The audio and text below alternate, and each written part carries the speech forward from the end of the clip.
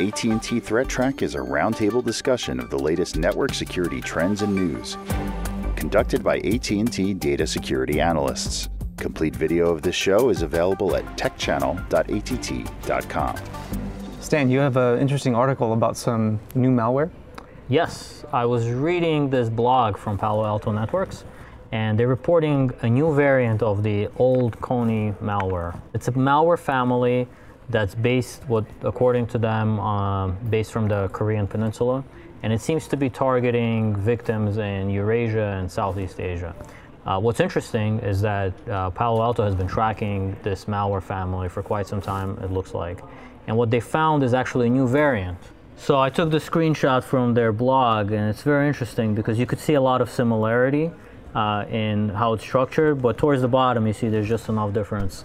So they renamed this as Noki, which I'm guessing is new Kony, or something like that. You always have to be clever, I guess. And the reason I bring this article up is actually very interesting to me, the malware research space in general. First of all, how can you track these samples over time? Obviously, we all know there's bad guys out there, they're hacking, but what are some mechanisms for keeping up with their malware? And another thing is, how are their malware slightly changing over time? Because of the malware analysis that they're doing, they're able to tie all of this back to a single adversary or to one set of actors. And that's kind of important because it helps you to understand the motivation of the bad guys and the type of thing that they're after. If you're into network defense, there's actually enough information in the article there to help you create maybe snort signatures or signatures to detect the presence of this threat on your network. So Palo Alto did a great job, I think, of documenting it, and there's definitely something to learn, both from just understanding the malware, understanding the targeting, and also understanding how it appears on the network and how to prevent or detect this threat. Yeah, they did a great job. They provided a lot of IOCs, a lot of, just like you said, a lot of things to go off of. One thing that I thought was interesting was they changed up from delivering an EXE just a few months later to delivering a malicious doc with macros. I mean, it's common for malware to change up how it works, the different mechanisms that it uses to get onto people's devices, onto their machines. But what was interesting about this one was how little time it took to actually do so. Whenever I see either on the defense side or on the offense side, somebody new to the profession or they're just getting their bearings, they have like a set of techniques. They try the simple things you might have taken maybe in a class, like, just create malware and send it. And then you learn, like, that malware doesn't get through, to your point. What do I do differently? And then you're like, let me embed that in documents. Yeah. So there's always a progression. And by tracking these adversaries, you're kind of learning what step they're at in their knowledge of, how bad they want to be or what their capabilities are. Yeah. It seems the difference between the two variants is how they get the payload. Payload as well as the CT communication. One variant, I believe, it's as obvious HTTP. One of the variant is using FTP. Is it just evolving from try to learn or maximize their reach of the targets? I think it's probably, as always, a combination of both. Yeah. What I've seen with adversaries, as they evolve and they make changes in the code, sometimes they actually take they take portions of the code and they reuse them. So even though it looks like the malware is changing and supporting different functionality, it's actually they compile some of that out with it's also very technical, but with certain macros, they choose to keep certain functionality in to make it super tight for the specific victims.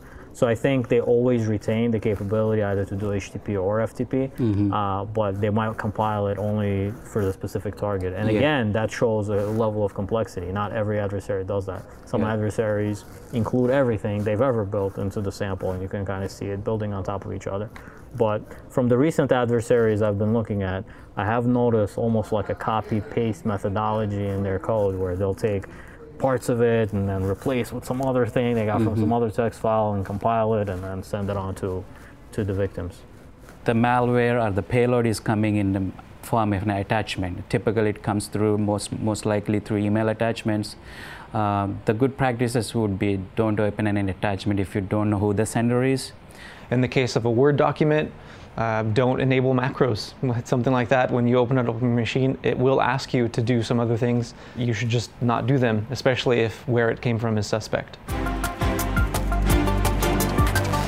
So Andy, I think you have an exciting story for us about DNS changing malware. I do, yeah. There's a great story, a great article about a new piece of malware, very similar to an older piece of malware that we've seen in the wild in 2016, a little earlier, called DNS Changer. Essentially what it does is it scans for IPs, for router IPs on the internet.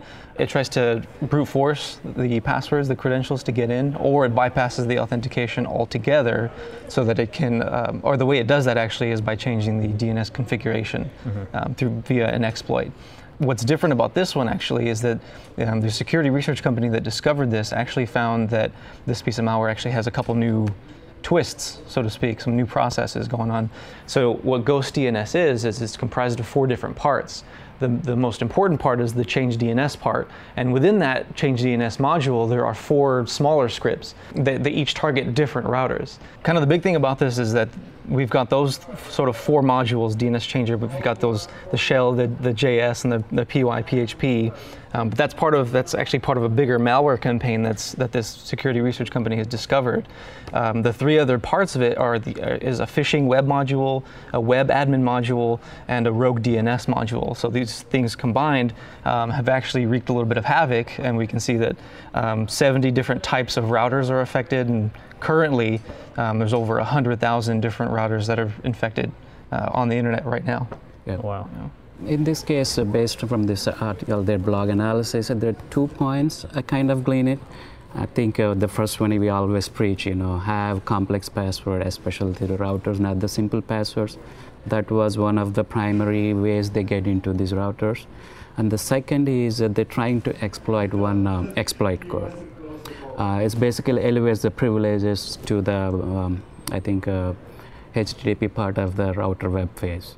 So these are the recommendations. Actually, we have to flip it out, and we can say recommendation should be, have complex passwords, keep your routers and firmwares up to date. Those are the 2 things which will thwart most of these Ghost DNS attacks. Another thing is, I think, if I understand it correctly, it changes your DNS settings so it can, like, every time you visit a specific website that it targets, you're getting the wrong answer. So if that happened to you and you were browsing the internet, you might get like a SSL certificate is invalid type situation, and you might get a little error. So I think a lot of people might have become accustomed to ignoring the SSL errors, and they kind of just proceed or click through just because of how many legitimate websites are misconfigured. But it's always important to double check exactly, like if you're using a banking site and you're getting a SSL certificate error, you have to be very careful and double check what is that error about.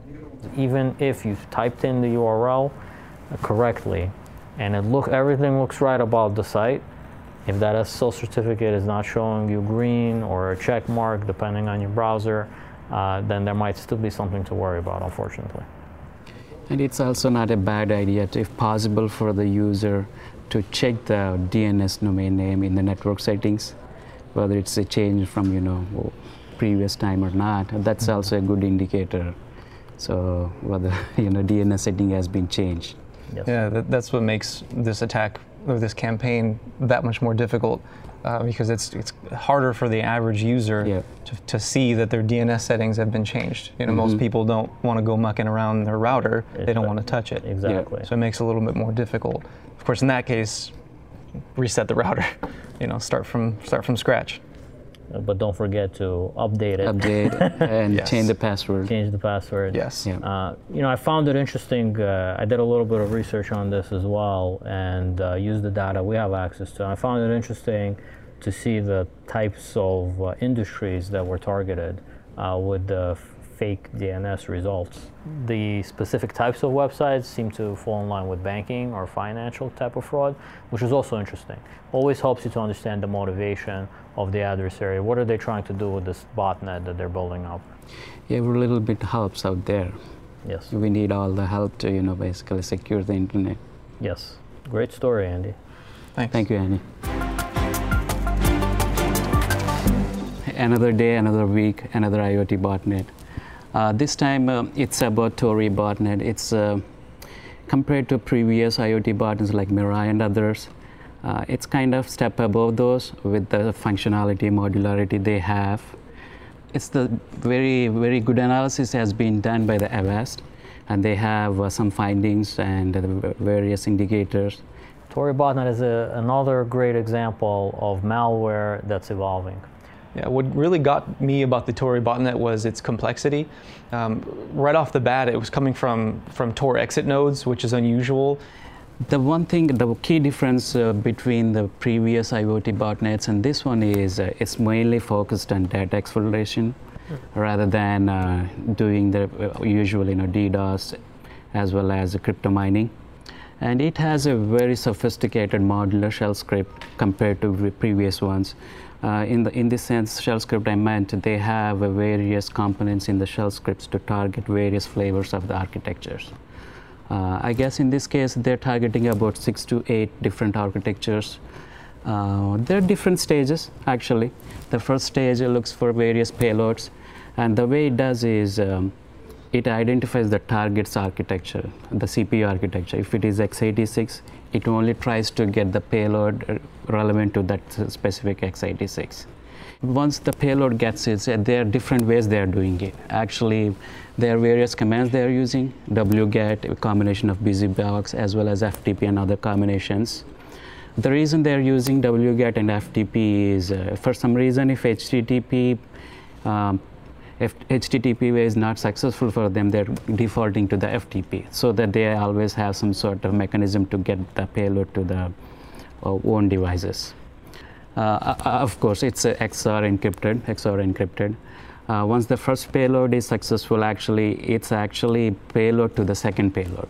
There's another version. It's also, again, it's XOR encrypted. The thing I want to mention and maybe mention a little bit time about is the persistent mechanism they're trying to keep on the devices. They're trying to do 6 ways of persistence. When coming to the C2 part, it tries to use the 443, which is HTTPS for the encryption. Even though it's HTTPS, it's not using the TLS, but it's using it to just hide itself, I think, and utilizing it, but still it's using its own encryption mechanism. So why it's been using that, there are a couple of reasons, I guess. Anti-debugging, so that we don't reverse engineer and find out what it's really doing it. The anti-debugging feature I found out from the blog is it has a feature to sleep for 60 seconds. Every 60 seconds it sleeps, and again it does its job. And it also randomizes the process names. It has a list of names. For example, it picks up the file names from different locations. Based on some sort of algorithm, they try to randomize, they mix those and they randomize it, so that every time you're coming up with a different name. So it's sort of a pseudo-random. A pseudo-random. Okay. Yeah. They did very good analysis with that one. They went real in-depth how they figured out that one. And also they have multi-level encryption. It's AES 128 encrypted, and they have MD5 checksum so that nobody has tampered with the second payload during the communication. It seems every time, every binary, they have at least 3 C2 servers. I think it's like a multi-level fallback. I think if first one is not working, they will go to the second one. If second is not working, third one. I think that's how far they went.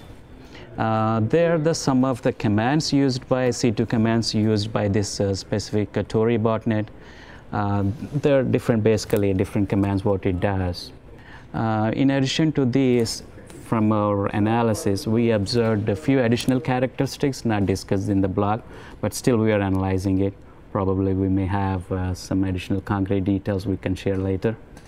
I picked up, actually there is one specific port while they're doing in the second stage of the payload, when the first payload is dropped. During the second payload, when they're trying to use especially FTP port, there's one specific port they are using. That's a 401 TCP port. So I say, okay, let's see in our system, in our telemetry data, did we see anything while happening here? Here I'm trying to show the past 30 days how the flow or volumetric of a specific port is there. And as you can see here, around September 22nd, 23rd time frame, there was a big spike up, about 65 million flow records. In fact, the analysis, the report they published was on 27. It's likely before that somebody is testing it, and that's why you see almost it's a flat line, and then one day it just goes up.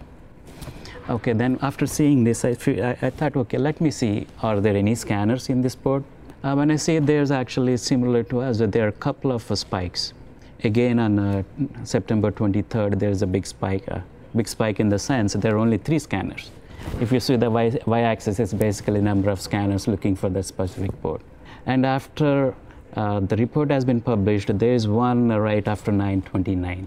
It could be some researchers might be looking at it, or maybe some adversaries, they're trying to see what's really happening. I guess that's all I have to share. I felt it's interesting that this IoT botnet is a little bit different than what we have seen. Yeah, I'm always fascinated by people being able to discover these, and actually even like, let's say you wanted to build a botnet, the different approaches the bad guys take. This adversary seems to be trying to use Tor, which is again something we hadn't seen before. So very interesting. It's really a testament to the security research company Avast for figuring all of this out and then detailing it in fantastic fashion and providing a wealth of IOCs that you can then take and develop, snort signatures, whatever you'd like. I also wanted to point out that those 6 methods of persistence, it runs all of them. It doesn't pick and choose one or two. It runs every single one. So it's a concerted effort to make sure that persistence is achieved on that machine. I thought it was interesting. In that case, actually, well, you brought up a good point. Actually, all the Marias and other IoT botnets, that's how they used to deliver the payload, dump all the executables and send it to the victim. I think in this case, they're using it to utilize for the persistence. So that, typically maybe you can find out 1 or 2, maybe 3. And still you have 3 or 4 more left to basically tackle this out. Yeah, which just underscores the need, whenever you have an infected device of any kind, you really should just re-image it and rebuild it from scratch or reflash the firmware, just because you never know how many backdoors the adversary really did put in there. Cool. Thanks. Ganesh. Okay, Thank you. Hello everyone. Today I want to tell you again about the internet weather for the past week, and we start as always with the top 10 most probed ports. Now there's actually not that many changes. Yes, some ports have gone up and down, but mostly all of the ports that are being targeted and scanned are the same. So I picked one of these, 8545, to go into a little bit more detail and explain what's going on there. And I think just a preview for everyone to mark your calendars, the next time I'm here, I'm actually going to plan to talk about this other section, which seems to be overtaking the top 10. So let's see if we can look at maybe the top 20, and that might reveal something a little bit more interesting. Another thing that we usually discuss is the top 10 most sources probing. So again, there's not a lot of change here. It's the same activity that we usually see, the same types of ports that we always see. Here it's interesting because the breakdown, if you look at the pie chart, that other category doesn't really seem to overtake in any way like it did with the most probed ports. So if we think about botnets, this is what this is trying to show, they're primarily against these ports, or the botnets are targeting these ports. Now I'm gonna show you a little bit more analysis I did on port 337.215. That one I actually covered before, so this one is a revisit.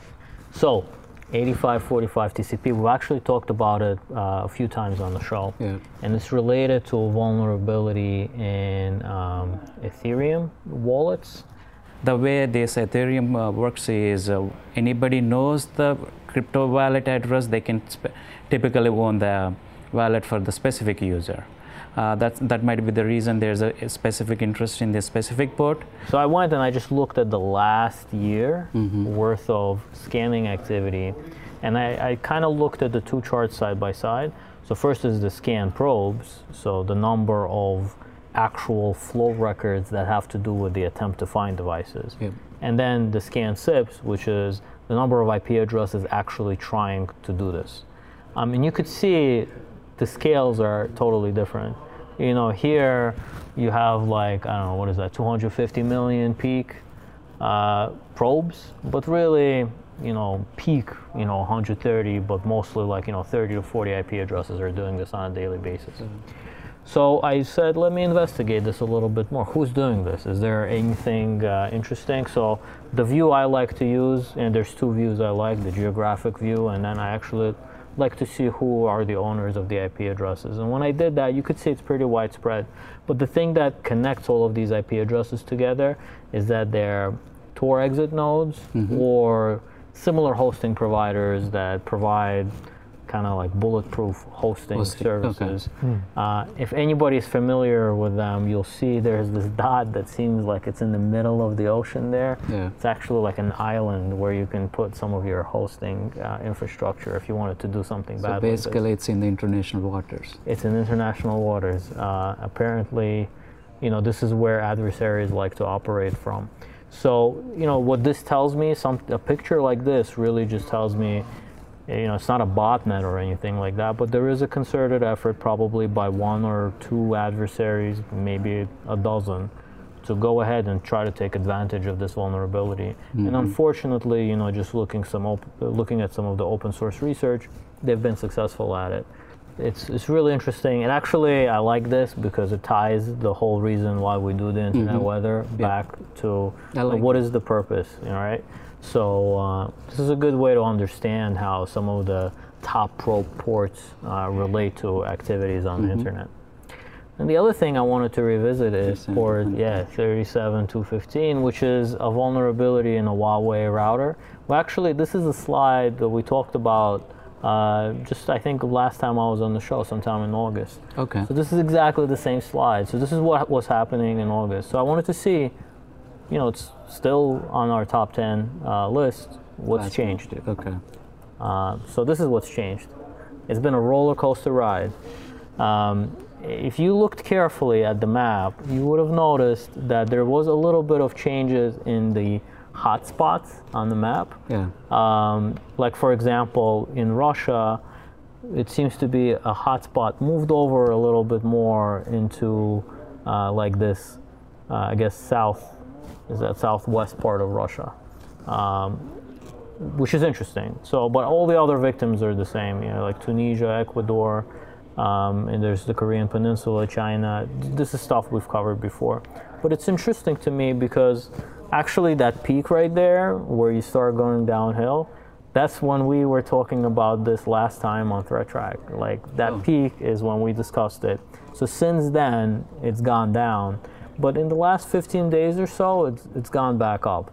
So what's interesting is it seemed to go down after it was reported, and now that it's back up again, so to speak, I'm interested to see where it goes in a few days, a few weeks from now. So that's it for the internet weather today. So these are the top stories I thought were interesting. Some of it is to revisit. I think the theme of our show today was something old becomes something new. We had Connie becomes Naki. We had DNS changer becomes Ghost DNS. We had Satori type IoT botnet becomes Tori type botnets. And so this is another play on that. There's always, with respect to the botnet, there's always dynamic nature of botnets coming in, members coming in, going off. That's the reason we see lots of shift in scanning. I believe that's what we are seeing in the internet weather too. The views expressed on AT&T Threat Track are those of the participants and do not necessarily represent the views of AT&T or any other person or entity.